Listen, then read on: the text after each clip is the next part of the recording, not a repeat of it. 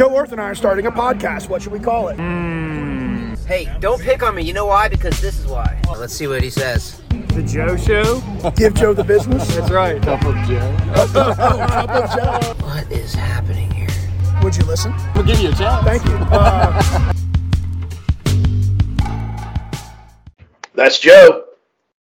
That's Rooster. And this is the Together We Shall podcast, episode 12. You don't know which finger to use, the one and which I don't. I really don't. Yeah, it's funny. And I'm like looking in a reflection above my camera to like, yeah. 12. Yeah. What is happening, man? We're meeting up to do this recording pretty close to the release of a recent episode, so I feel like we don't have much to catch up on, but I'm sure there's something you can tell me. What's happening? It is like an odd time in our like schedules to be doing this, but it's neat. Flexibility, right? Adaptability, and opportunities present themselves and guests are able to be available. We shift, kind of something that we've experienced over now almost my 19 years, in the military, Semper Gumby, right? Always flexible. So with that, I'm in my prep stages of drill this upcoming weekend. So I got my hair cut, holding on to the beard as long as I can till the final minute. Jean's in town. We had the Mother's Day celebration, so that was cool. Got all the moms over here and smoked some brisket, which was quite tasty. And right back into recording another episode. You? Yeah, man, a lot of neat things happening. Last episode we had Bill Johncock on, and hopefully our listeners have all had a chance to listen to that. But I had a chance to kind of re-listen to it as I was preparing to launch it. And also, once it was launched, I listened to it again. And, man, we really did some fun diving. Like, I thought it was therapeutic for all three of us when we hung that phone up, so to speak. And I enjoyed it so much. It got me revisiting this idea around Mental Health Awareness Month, which is what May is, and you and I were talking about that. Like, why do they have so many months? Like, what everything? It's the months in the days. Like, it's not just like Taco Tuesday anymore. I don't know if it's national and then because international, but I feel like a Monday could be National Hot Dog Day, and then Thursday's International Hot Dog Day. Like we talked about last night, syncing calendars. I think the world needs to get together on these it's National Pet Month too. And the only reason I know that is because a Snapchat filter. Like, we need something on some synced calendar. I don't know, Jeff Bezos, Elon Musk. Can you guys figure this out for us? I need big brains to get together and make that happen. That's hilarious, man. And your OCD is kicking in really bad right now. You're like, no. It's that's like the truth. Like Elon Musk.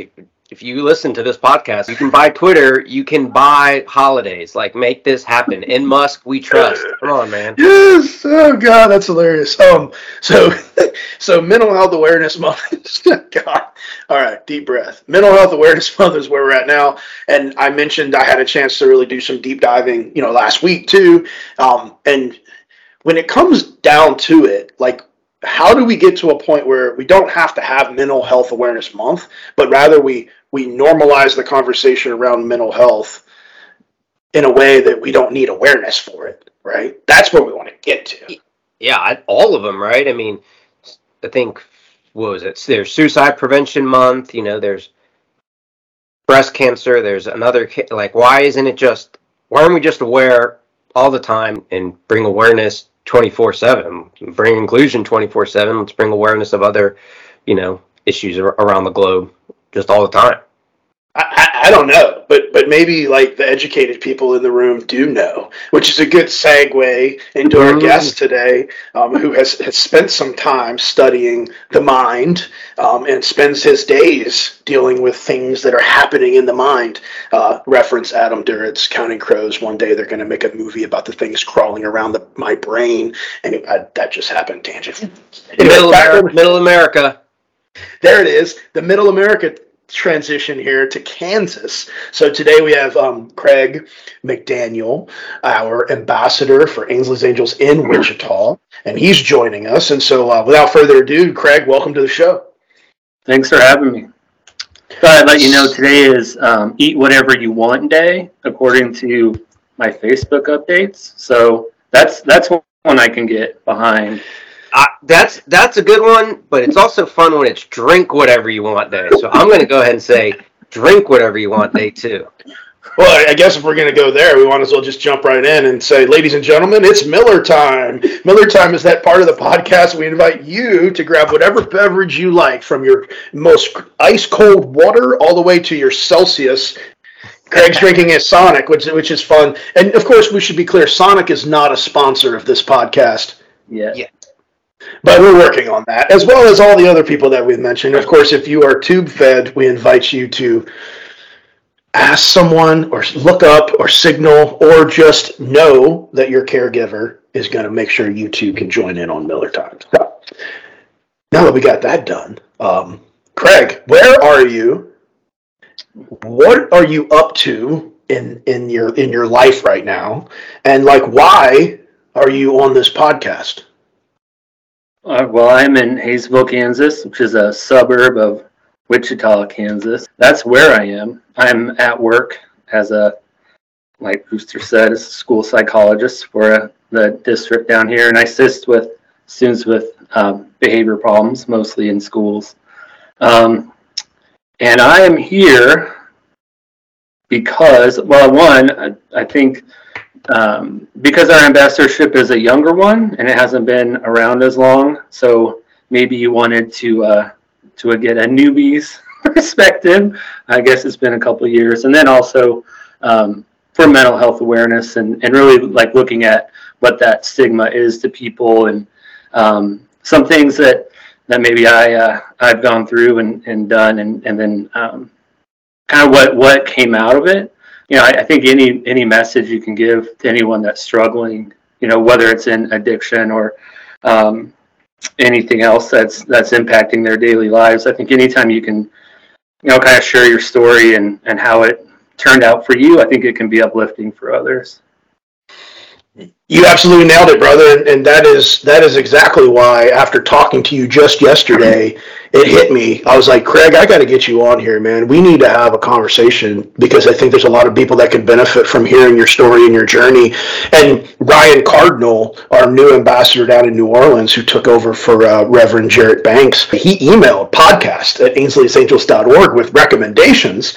And his recommendation was, I love what you're doing. I love the flow, but let's get some new perspectives of people that are kind of new to the family onto the show.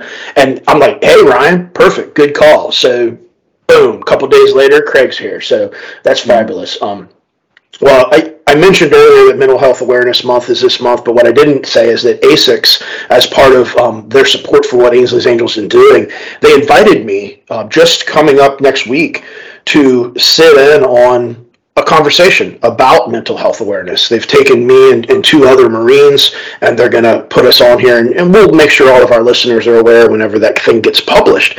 But I scratched my head and said, like, why me? Like, I'm not a professional. I'm not an expert on this topic.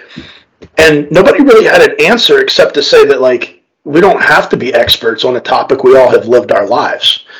And that got me to say, you know, hey, that's true. So let's have some conversations about people who have lived their lives. I mean, you have been so transparent in your willingness and ability to share, but like March 10th, 2002, as we jump into our dance here, you know, that's a big date in your life. Can you take us back there? Yeah, and really, I think you have to go back to probably the spring of 1994, the year before I graduated from high school. That was the first time I never liked the word experimented, but that was the first time I took a drink. And even from that first time, and experts will debate, but I think there's some mechanism a lot of people have that tells them to stop drinking once they reach a certain point. And I just never had that. So from 1994 to 2002, it just, my drinking and alcoholism just grew and grew. And I mean, I think it just got to a point, and probably for a while, that it just wasn't fun anymore, and you were using the drug to just sustain yourself. And so I don't remember now, like, what, I don't know that there was an epiphany or just like, this just isn't working for me anymore.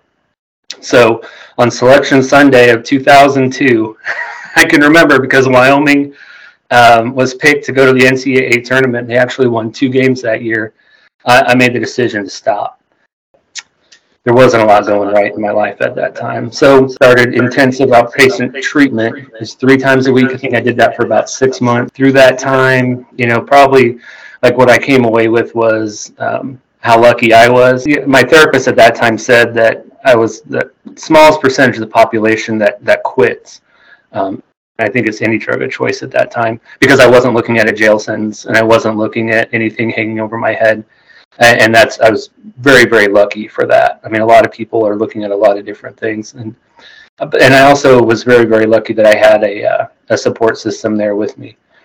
So 20 years. I mean, there's a lot more to it, obviously. Yeah. But, So, and you're saying that the therapist told you that a small percent quits, I don't want to say like on their own accord, but like, yeah, you didn't, wound up in a hospital and straight into rehab or the jail cell. Like you just made the cognitive decision that I don't want to do this anymore.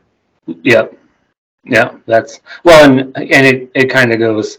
Yeah, I mean, I had a strong family upbringing. I mean, there was nothing wrong with my home growing up. I don't have anything to blame it on like that. I think I was really lucky in that I had, especially my mom was such a strong figure that I just realized kind of what I was doing to her. I think that probably that external kind of piece kind of pushing in, I think definitely impacted at that point too.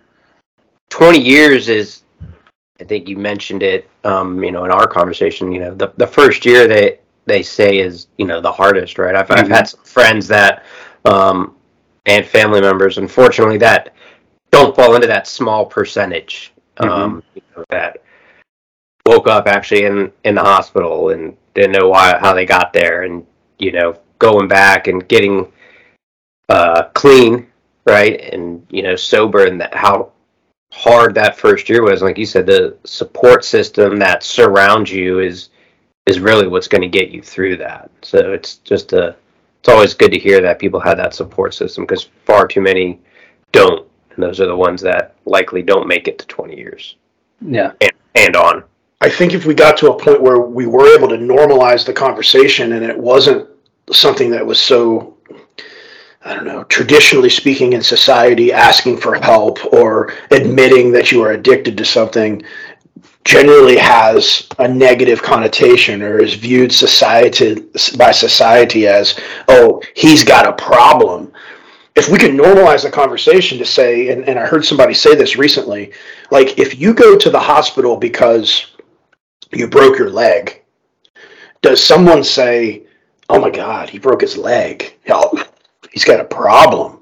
Mm-hmm. No, we treat it. We treat the leg, and we have a conversation about maybe how the leg breakage happened and maybe how we could prevent that from happening again. And then the team shows up around them.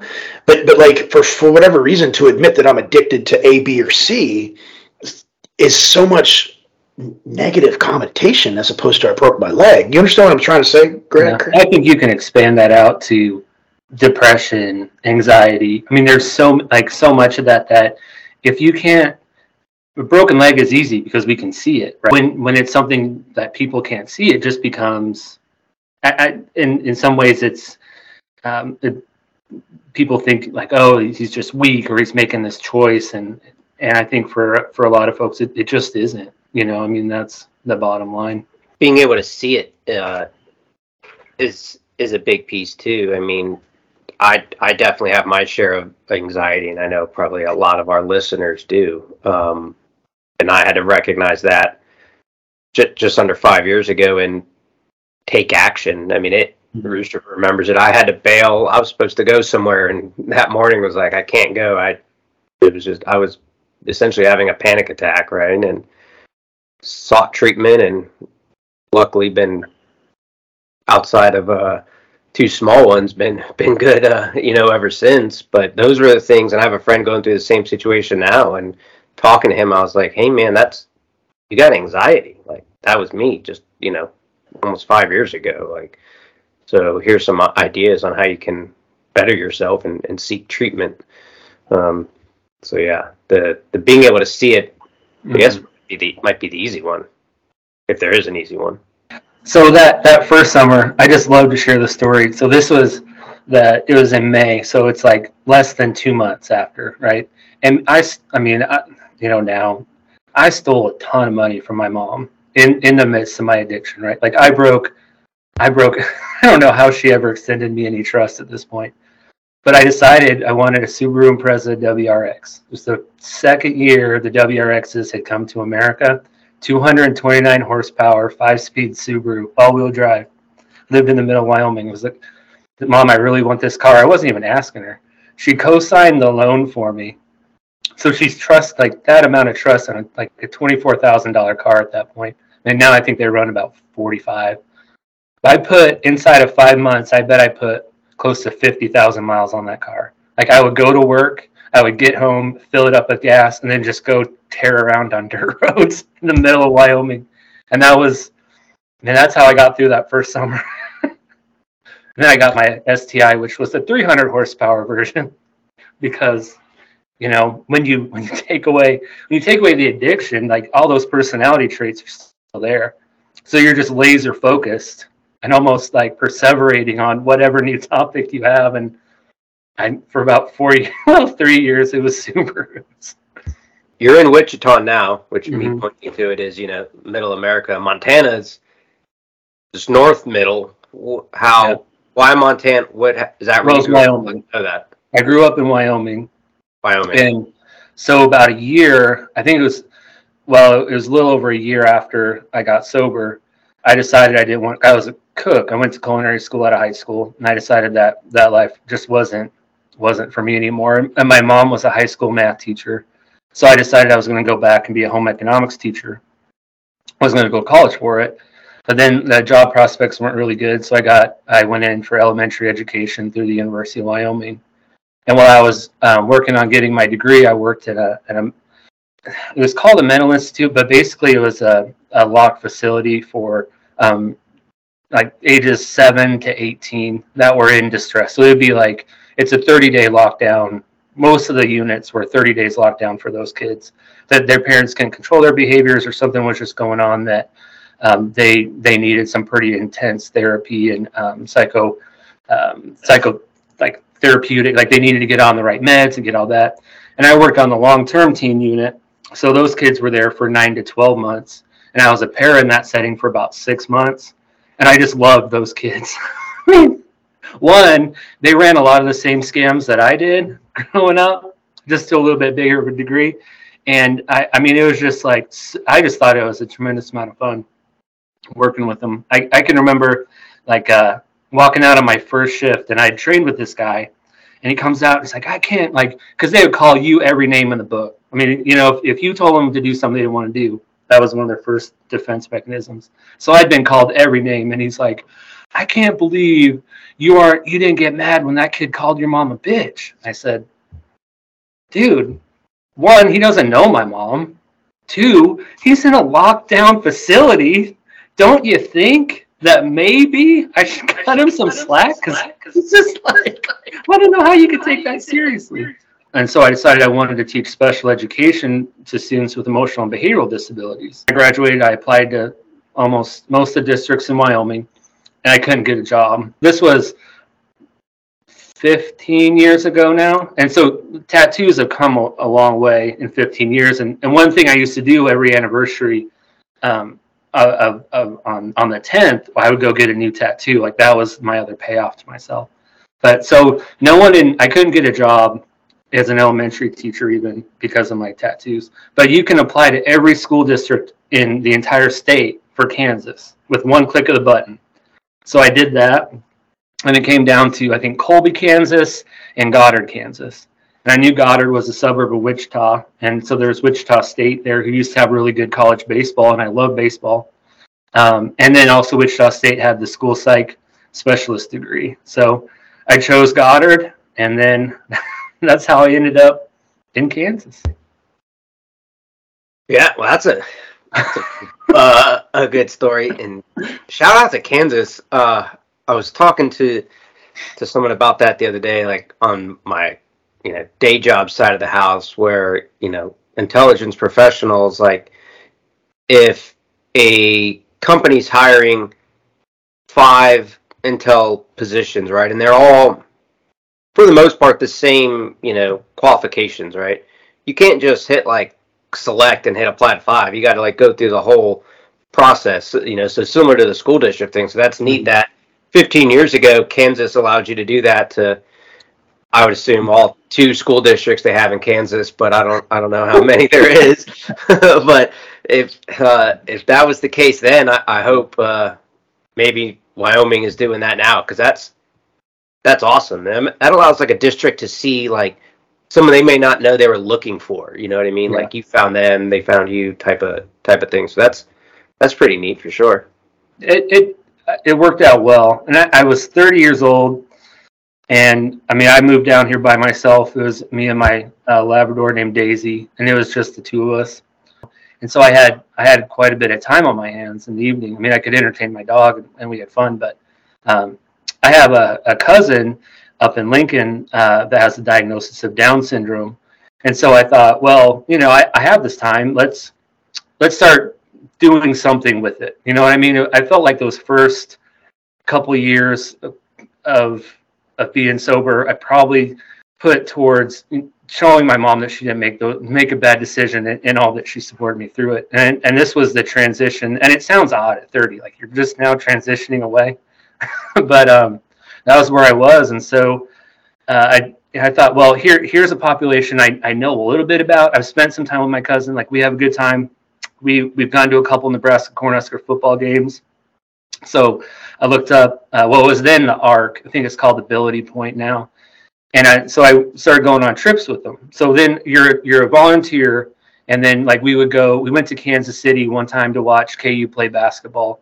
We went to see the Harlem Globetrotters in here in Wichita. So while I'm doing these, I have a student who, I think he was an 8th grader at the time, but he didn't have parents at home. Like his mom worked at night, so he was getting into hijinks and trouble. And so I was like, all right, we're going to find something to do with your time. And the school district didn't mind. I mean, I might have showed, maybe I didn't have the best boundaries, but I was like, dude, we're gonna find something for us to do in the evening. And we're not just going to go out to dinner and hang out. We're going to do something worthwhile with our time. So I was on an ARC trip with this lady named Nancy Teplin, who just passed away not too long ago. But she was a prolific volunteer with the ARC here in Wichita forever, she and her husband. So I asked her, I said, Nancy, I'm looking for a Special Olympics team that me and my student can go volunteer with. And Nancy's like, oh, I know just the person. And so she gave me Lee's phone number. So then my student and I went over and started coaching with her. And it was fun for a season. And at the same time, like as I was doing this, I love baseball, right? So I decided I want to coach Little League baseball. And I don't want to sound bad, but I was like, I don't want to be just one of those dudes that shows up like this. I remember playing baseball. There was a single dude that would just show up, and everybody would just kind of look at him sideways. And I'm sure that, I don't know if that's still going on now, but so I was like, what's the best way? I don't have any children, and to be in Little League, you have to be 7 or 8. And I don't want to wait 7 or 8 years because I don't have that kind of patience. And so it's like, well, I'll be a foster parent. I'll take the classes, and then I'll request a 7 to 12-year-old boy so I can coach Little League baseball. Sounds crazy. Wait, hang on, Dave. Wait. So just you became a foster parent so that you could show up and not be the guy that everybody looks at sideways for Little League practice. Yes, that was my reasoning. I was that guy. 2008, I think. Rooster, Chuck Atherton, guy we were stationed with, was coaching his son's Little League team. Like, hey, we're short coaches. Like, a couple teams didn't have coaches. So if you know anyone, so he's like, hey, man, you should go coach Little League baseball. And I'm 24 or something. And I'm like, hold on, just to be clear, Joe, this was also a time in your life when you were striking out at softball and throwing bats against the fence. Just want to take us back there because that was a tangent. But in episode 4, we realized that might not have happened. That someone might have struck out before I got up to bat, and I was angry at that someone and the situation. And yeah, at the first practice, people were like, "Which one's your kid?" I'm like, "None. I don't have a kid. I didn't have a dog yet." The story really just was like, "Hey, my friend said they needed coaches. I have not much else to do with my time at this point." So it was literally like, well, I can do this or I can sit on the couch type of thing. So I did that for a season, and I have not done it since. But I'm sure at some point, if my kids what athletic routes they decide, I might find myself coaching again. But that's funny. You didn't want to be me. So, ladies and gentlemen, that was a tangent. We haven't had a good tangent in any of our episodes in a while, so that was fun. Let me try to pull it back to the thoroughfare, to that moment in time when Craig realized if I can become a foster parent, I could be a Little League baseball coach.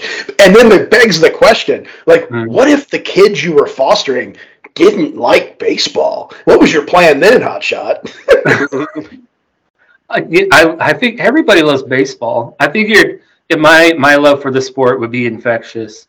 I don't always think, and I don't always think through things all the way. Sometimes I just go, this makes sense. Let's go for it and just see where we end up. And so then I got my first placement. I got a 4-year-old, a 2-year-old, and a 10-month-old. So no one was still old enough to play baseball. So I was a single dude now with 3 children, never having had children before in my life.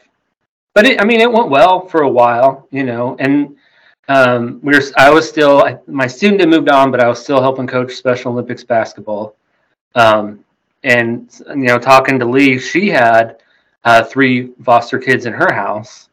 And so I was really running out of ideas of what to feed these, especially the 4-year-old and the 2-year-old who were eating solid foods. The 10-month-old was pretty easy. But I was running out of things to what to fix them for dinner, and I was smitten with Lee too. So I figured out, how can I spend more time with her without ever taking a real risk of being turned down? So I don't have to worry about asking her out on a date. She could say no to a date, So I was like, hey, you have 3 kids, I have 3 kids. What if I just let you have my check that I get for these kids, and then we'll just come eat at your house all the time. It was the smoothest pickup line ever. Oh, bro. Oh, man. I love these stories, dude. I don't know which one's better. I'm going to become a Little League freaking coach by having a foster kids, or I'm going to meet my wife and court her. I love this. He said he doesn't think things through, Joe. Yeah, so that's the same thing. What if she would have said, actually continue the story, then I'll ask my question. I got to know more first. Well, it worked out, and then I was bringing my Labrador Daisy over, and she lived in Hayesville. I lived in Goddard, it's about 22 miles away.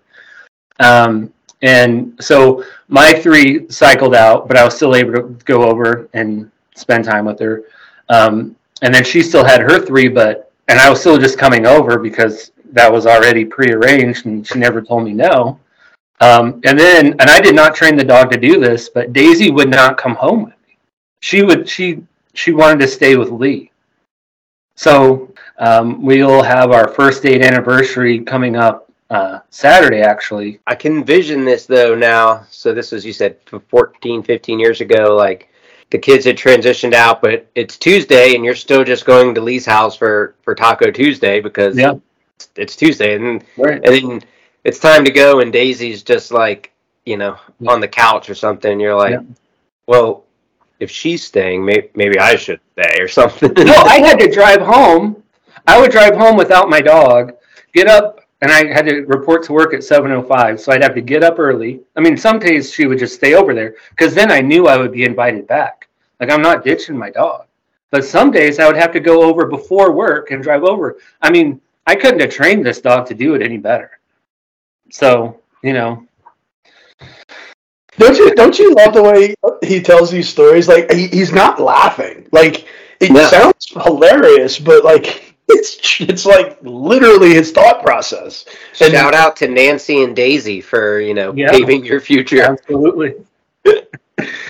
Oh man! Well, I can tell you, I had a chance to go to Craig and Lee's house for the Rolling on the Prairie, and we talked a little bit about that in former podcasts because it was my first time in Kansas. And I will tell you, like, knowing all of this story and then witnessing the family dynamic that they have created today, like, you would have no idea that these two people met the way that you just heard. Like, mind-blowing. And it speaks to the idea that by having conversation, you can really learn a lot more about somebody. And that's what I love about this podcast. So, Craig, thanks for sharing all of that and kind of telling how we got to a point where you and Lee met. So when did y'all actually get married? July 26th, 25th, 2009. So you struggled to find that, and I asked you a date on purpose because I know about your tattoos. So for our listeners, you don't have to tell about all your tattoos, but what do you have and where are they? So on my left arm, I had each one of my children write their name. Like I just had my children write their name and their date of birth so that I would know it, because what would happen, and we haven't talked about it yet, but Michael, he would be in the hospital and I would call for the parent tray and I would know the room number, but the thing they would always ask for is his date of birth, and I didn't know it. So then I'm going, he's got tubes everywhere. So I'm going trying to find his wristband with his date of birth on it, just so I can get a chicken quesadilla from the hospital cafeteria. And then also, when we would go to, like, if I'd take them to immediate care or something like that, where someone would ask me their date of birth, like, how embarrassing it is? I'm standing there in front of my oldest daughter, Veronica. I bet she was like 10 at this point. And they're like, all right, well, what's her date of birth? And I would be like, let me text their mom. So now I can just real nonchalantly look down at my arm and I'm good. And my children think I love them. And I do. I don't mean to sound like that, but they thought it was like, oh, he loves us so much. But it serves two purposes. And it's in their handwriting at that age. So, you kind of have that artifact there of when they were cute and cuddly. Now that they're all teenagers, sometimes that's good to look back on. I've heard of, I know people that have done this because I have a friend who's done that I see many days a week. And just yesterday we were signing up our kids for this like bowling camp essentially. And yeah, like you had to enter your kid's date of birth, and he's at the computer and goes, yeah, that's exactly it. I'm like, smart. Bro, come on, man. It's been 6 years. You don't know that right now. I think that's a good opportunity to get us into like shaping our listeners' understanding for the sake of your storytelling. Mm-hmm. Like, you currently have how many children and or people that you give to that live under your roof? Like, paint the picture. Like, I know because I've been there, right, but I think it will help us shape how we want to tell the rest of the story. So Lee and I have 4 children, one sibling set of 3, and then Howie. And when we talk about adoption, it's one set point in time. Like, after that, they're yours. So it's kind of weird for me to say that. We have 4, and then we have Brandy, who lives with us. She's lived with us, 8-9 years now. She's, she could live independently, but she does better living with us, if that makes sense. So, like, chronological order. There's you and Lee, and then there's 4 other humans and 3 other canines. Who are those humans? Okay. And so we have age order, perhaps. So we have Brandy. She's the oldest. And she lives with us. I mean, she's lived with us for a long time. She just does. She's the one who does better with that. Then my oldest is Veronica. She's a freshman in high school. Then we have Howie. He's our 7th grader. And then there's Michael, who's a 7th grader. And then we have Harper, who's a 6th grader. So that's the gang, as it were. And the 3 of those children were placed with you and Lee as their foster parents, or they were with Lee first and then you? Like, how did you come to have Michael and his siblings under your roof? So Howie came to Lee first, And then, I mean, we were dating by that point. And then we kind of did things out of order. Everybody knows at this point. So we had Howie, then we bought a house. Then we had 3 more kids. Then we had Veronica, Michael, and Harper. And then we got married. So we were a little, well, no, we got married after Howie, I think. And then the other 3 came. So the way we got the 3 was that the agency knew that Lee worked in special education and I worked in special education. And Michael suffered a traumatic brain injury, and so he was in the hospital. And so the lady said, "Oh, you both work in special ed, so you'll do fine with them." Now, Lee worked with 18 to 21-year-olds, like transitioning out of public school. I worked with emotional disabled kids, and here's a 6-month-old with a traumatic brain injury. But he's a total care kid at that point. Like, so that's how they all came. Like, we got Michael, then Veronica came a little bit later, and then Lily was born, and she came home one day after she was born. So, like, to some people, and I'm sure you've heard this before, and I want to ask you a question about how you respond to it. But, like, to hear what you just said, like, you and Lee currently are so unselfish, except the fact that you were a foster dad, so you could be a Little League baseball coach. But with that withstanding, you all are so, like, unselfish that you've opened your home and you've brought these other humans in, and they are now your children, and you're raising them. And some people might say to you, "Gosh, Craig, that's amazing. Like, you're just an amazing person. I don't know how you do that," or those types of comments. Yeah, I think most people would do what we did, given the terms that we had. And the other is, and we've never been made to feel this way, but this is just something that I've thought about. I hope I don't get too personal with you, Rooster, but you didn't choose your life. You didn't choose Ainsley, right? She was your child. We chose Michael. Like, we could have said, no, we're not. That's not for us. But we did. So there's a juxtaposition there, I think, to that point when people say that. It's like, well, we're just a family. I mean, at the end of the day, but we chose it. So this is what we wanted. I mean, that's the bottom line. Yeah, there's no. You're not like some special human. No, you're a human who made a decision to bring Michael and his siblings and Howie into your home and raise them as they are your own. And that's a choice you made. And so I guess where I'm going with all this is, like, moving past how potentially heroic that may look, I think is important. Like, we need to get past, like, this great deed that you did and jump in on the fact that you're a father, period. And so how do you now live your life as a father with quite the interesting dynamic under your home is the next choice that you and Lee have. So what did you do now that you have, these amazing kids? Like, how are you living life? How'd you choose to live life? Well, I mean, we decided early on that we were going to do anything a family would do. I mean, I don't know that we ever, other than heat, just because Michael can't be out in the heat a lot, but there's no, like, we don't stay in the house anymore. You know what I mean? Like, we're just a normal family. We just do stuff. We bicker and fight and love each other, and you know what I mean? All that stuff that I think every family does. And I think that's what we all should understand, that you are a normal family, or trying to be as normal a family as you can. And that's that, right? I mean, right. Yeah. Well, yeah. Normal's the key word, right? Find your normal type of thing, right? And so, I mean, outside of the heat, right? Everything there. I mean, it doesn't matter what people look like or how they act or everything. That's the normalness of, the McDaniel family. And we don't know anything different. You know what I mean? Like, that's been our life. That was a question I had. So Michael and Howie are both in 7th grade. Yeah. And then Veronica's a freshman. Yeah, Veronica with a B. Veronica. So 7th grade. Don't you ever mess that up again. Because Rooster messed that up at the dinner table about a month and a half ago. I believe that you did, for sure. And I probably were like, wait, what? So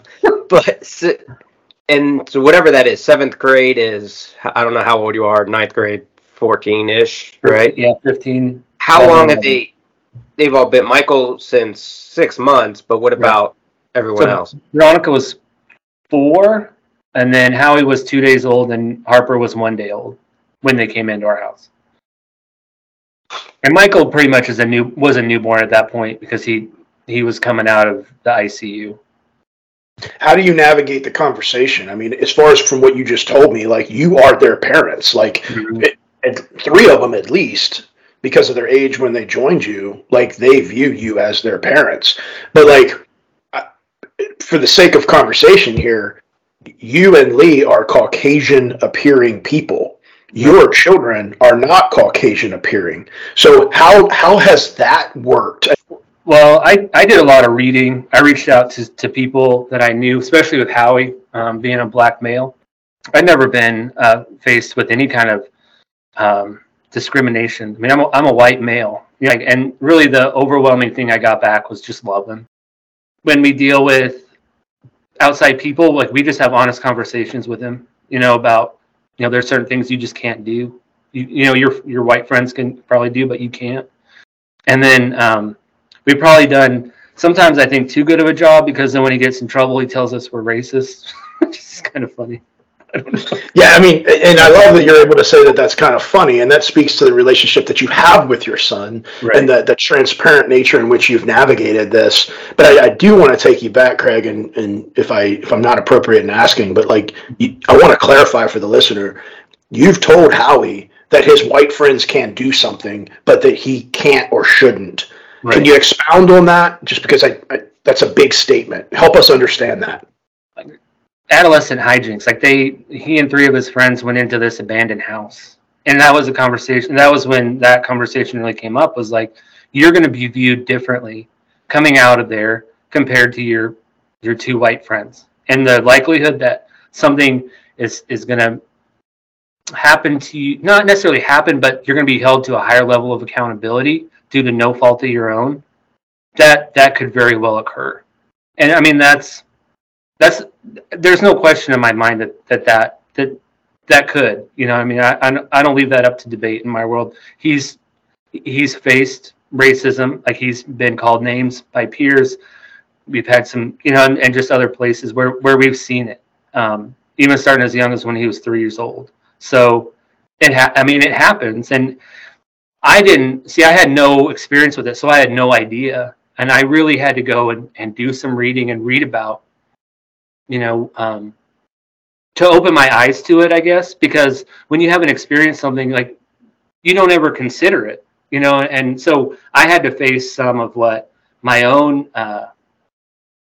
tendencies were, and I had to come to terms with, there are aspects when I'm in certain situations where my mind goes to discriminatory, racist things. I have to be aware of them to challenge them in the moment, and not be afraid to challenge it. And then I have to have open conversations with Howie about it too, because he needs to know.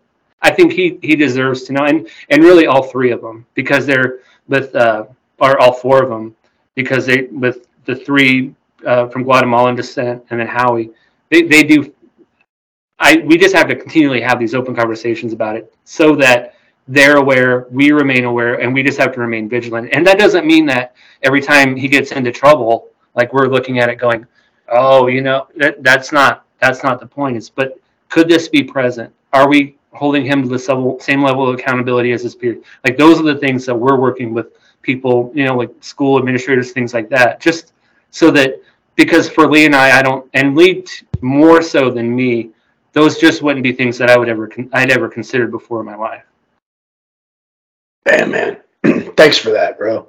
That's some strong perspective, and it's the essence of the type of conversations that we aim to have on this podcast. So wow, what a journey. Joe, response to that? As the diving deeper into the race discussion, I was thinking to myself, I was like, it's something out of TV show or a movie to an extent, right? And I thought about This Is Us. I don't know. I know, Rooster, you watch it, Craig. I don't know if you've heard it, but it's kind of a similar story with an adopted, vice fostered. But that individual is black going into an all-white family, and there was some, the stories and how, but in the end they found their normal and they had conversations that some people can do, things that the others can't do, and it's exciting to see that the purity of individuals isn't just on ABC type of thing. So, yeah, no, that's great. To you and Lee for just being awesome human beings. Yeah, case in point, here's Joe calling you and Lee awesome human beings, and you're like, I'm just living my life, right? Yeah. I laughed just because we just talked about it. Right. But it's human nature to see what you're doing, and you can't help but be like, wow, that's amazing. And the beauty of it is you're not living your life like you're amazing. You're living your life like you're a father to 4. The humbleness is just outweighing. Of course, this is what I'm doing. There's nothing super heroic about it. It's just, I think I can tie it together. So where we started back in 2002, in about 2005, 2006, I was walking into church with one of my best friends from high school, and he'd known me all the way up through when I was 22, 23, whenever it was I quit. And he looked over at me and he said, I expected to be walking in, but I expected you to be in the coffin. And that was just like, holy moly, man. So in a lot of ways, and I still think about this, when I think back, it's hazy that far back. But I never thought I would own a house. I never thought I'd have a career. I never thought I'd be married. I never thought I'd have children. None of those things seemed at all possible because of where I was and what I was doing and my choices, right? So now I think, I come home, I have a house, I have a job, I have a wife that keeps me in check. I have 4 kids that I love to death. I have Brandy, all these things, and it's just like, dang, man, you can't. It's not that I don't want to screw it up, but I have to be. I don't know if grateful is the word, but I mean there's something there that's like something happened to me 20 years ago for me to end up here, and I better dang well appreciate what I have. And I did a lot of work, but there's a lot of people that did a lot of work with me, and I'm here now. You know what I mean? I don't know if that really hit the central point, but that's something I have to. I don't have to remind myself not to drink every day anymore. I don't have that problem. Every once in a while, I'll think, oh, it'd be nice to sit out on a patio and have a couple fat tires. But I know that's just my addiction that kicks in. But the appreciation I need to have, or at least be mindful of sometimes, you can. Maybe that's kind of what you're hitting on a little bit, which Lee would disagree with because I'm a selfish, self-centered person, like we all human beings are at home. But I mean that I think that comes back to the core of it at times. Yeah, it really does come back. It wraps it up pretty and in a bow. And it's the thesis is that if Craig McDaniel would not have taken the time to look inward and then to do something about his perception of where his life was going, then you probably would not have a home and children and wife and a profession. You may very well have been what your good friend said would be in the coffin, in 2006, 7, 8, 9. So starting with self, and that ties right back into things we've talked about on here before, that once you start with self and look into self, then self can partner with others. And then that together we shall thing becomes that much more powerful as we go forth in mass. But never should we lose sight of the opportunity to take some time to remember where we were, and also to take some time and ask ourselves, how are we doing today? That's so important. I don't think we do that enough. Thanks, man. That was fun. I do want to get into you and Michael running in a bob and kind of running together, and you're doing this thing, and then somebody told you, no, you and your son can't be in this race. Yeah. So we've done a couple races around Wichita. We did one Wichita, one Kansas City, and we signed up to do the Omaha Marathon. And that would have been my second marathon, I think, at the time. Somewhere in there. But I like reached out to him to make sure, because I was like, well, we're not a wheelchair participant. You know what I mean? Like, I'm going to be pushing him. And so at first they're like, oh yeah, you can start with the chairs at the front. It sounded totally cool. And then about a week before the race, she called and she said, we checked and we just can't make it happen. There was some insurance liability. I didn't quite understand it. I was just like, but I was still welcome to come up and race. And I don't, I'm sure those folks from the Omaha Marathon aren't there anymore. So I don't have any negative feelings towards them at all. But that was step one, I think, towards where we are today in Wichita with Ainsley's Angels. The second step, I don't need to steal your show, Rooster, but the second step was he outgrew his Bob stroller. So it was no longer safe for him to ride in. He was too big. I don't remember what the weight limit was. And so I'm looking online. I didn't even know what to call these chairs, So I'm searching and and I was trying to remember, I don't remember what year it was that I found the Ainsley's website and they had a chair grant program. But I've always been kind of like, I don't want to do a grant, there's always more deserving folks out there. And if there's a limited number, you know what I mean? Like so I didn't pursue it. And we were just kind of like, we'll find a used one. So in the summer of 2019, we found a used chair. But I wasn't going to go back to Ainsley's yet because I was sure their runners were in way too good a shape and I hadn't been running. So I was going to wait till I could get back to a good mile per minute with Mike. And then I think I got down to like 10 minutes a mile. It's like, all right, I feel like I could be on the outside running with these people. So I looked it back up and just find your location. And there's nothing in Kansas. Like somehow I clicked on something where there was a YouTube video with Tanya. And her last name was McDaniel. I was like, this is a good sign. We're not related. I wasn't worried about that. But you know what I mean? Like when you're, for me, it's like I'm looking for anything that maybe is a sign or maybe something to me that maybe this is a good endeavor to go to. And so I watched the video and then I think I sent her an email. I bet like that afternoon I got an email back. And then I got home. I asked Lee, I said, well, this is what I'm thinking about doing. And I think in most family, and I don't want to overgeneralize, but I think a lot of times in families that have a child with significant medical needs, there's one kind of point parent that knows, like Lee knows every medication Michael's on, knows every specialist, knows every surgery. And I'm just a good time Charlie that can't even remember his name to order dinner, So I think I was looking for something that we could do together. You know what I mean? Like, so what's something that I can add? I mean, I'm his father, so this is kind of weird, but it's like, this is something we like to do. This is something I can do with him. I can't play Little League Baseball with him. I can't, there's a lot of things you could look at so you can't do. But here was something that I was like, we can do together. And then we can also maybe share with some other folks that I think would really like it. And that's where our Ainsley's journey really began. I remember my first donation was from my friend Summer, who I graduated high school with, and she lives in Texas now. I hadn't talked to her in years. And then from my aunt and uncle in Lincoln, that their oldest son has a diagnosis of Down syndrome. And I was like, let's just go in. Let's just go for it. Again, no plan. This seems like a really, really good endeavor. Let's give it a shot. And it's just been amazing. It's been an amazing 3 years now. I sent this text to Rooster a while back. I think you were checking in. It's like back in, maybe it was January of 2020.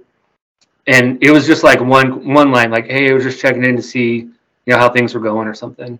And I texted him back like this huge, long soliloquy about how I felt that Ainsley's was making me a better person, how it was like, again, like refocusing my perspective to see the good.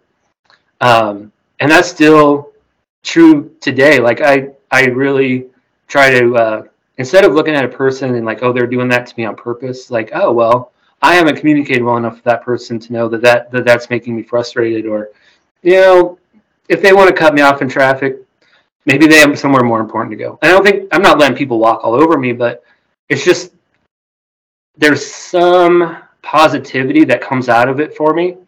And I don't even run with Michael every time. I farm Michael out to runners quite a bit. So it's gone beyond just my relationship with Michael and being able to provide him with something like tangible that's not just surviving. It's not just like food and shelter. Like, it's not that part of it. Like, this is something that, obviously sports and things like that outside, like the extracurricular things are really important to me. And this is what I can do for Michael. And then I'm meeting all these great people on top of it. And we're building a community. And it just, it's just love, man. It's changed my outlook in some ways. And I think still, I still believe that it's made me a better person in a lot of ways.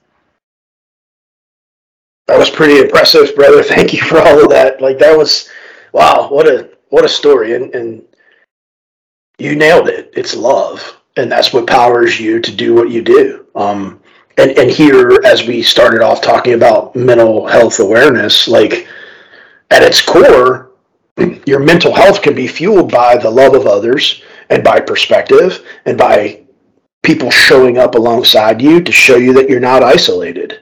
And Joe and I have talked about that more than once, and the name of our podcast is Together We Shall.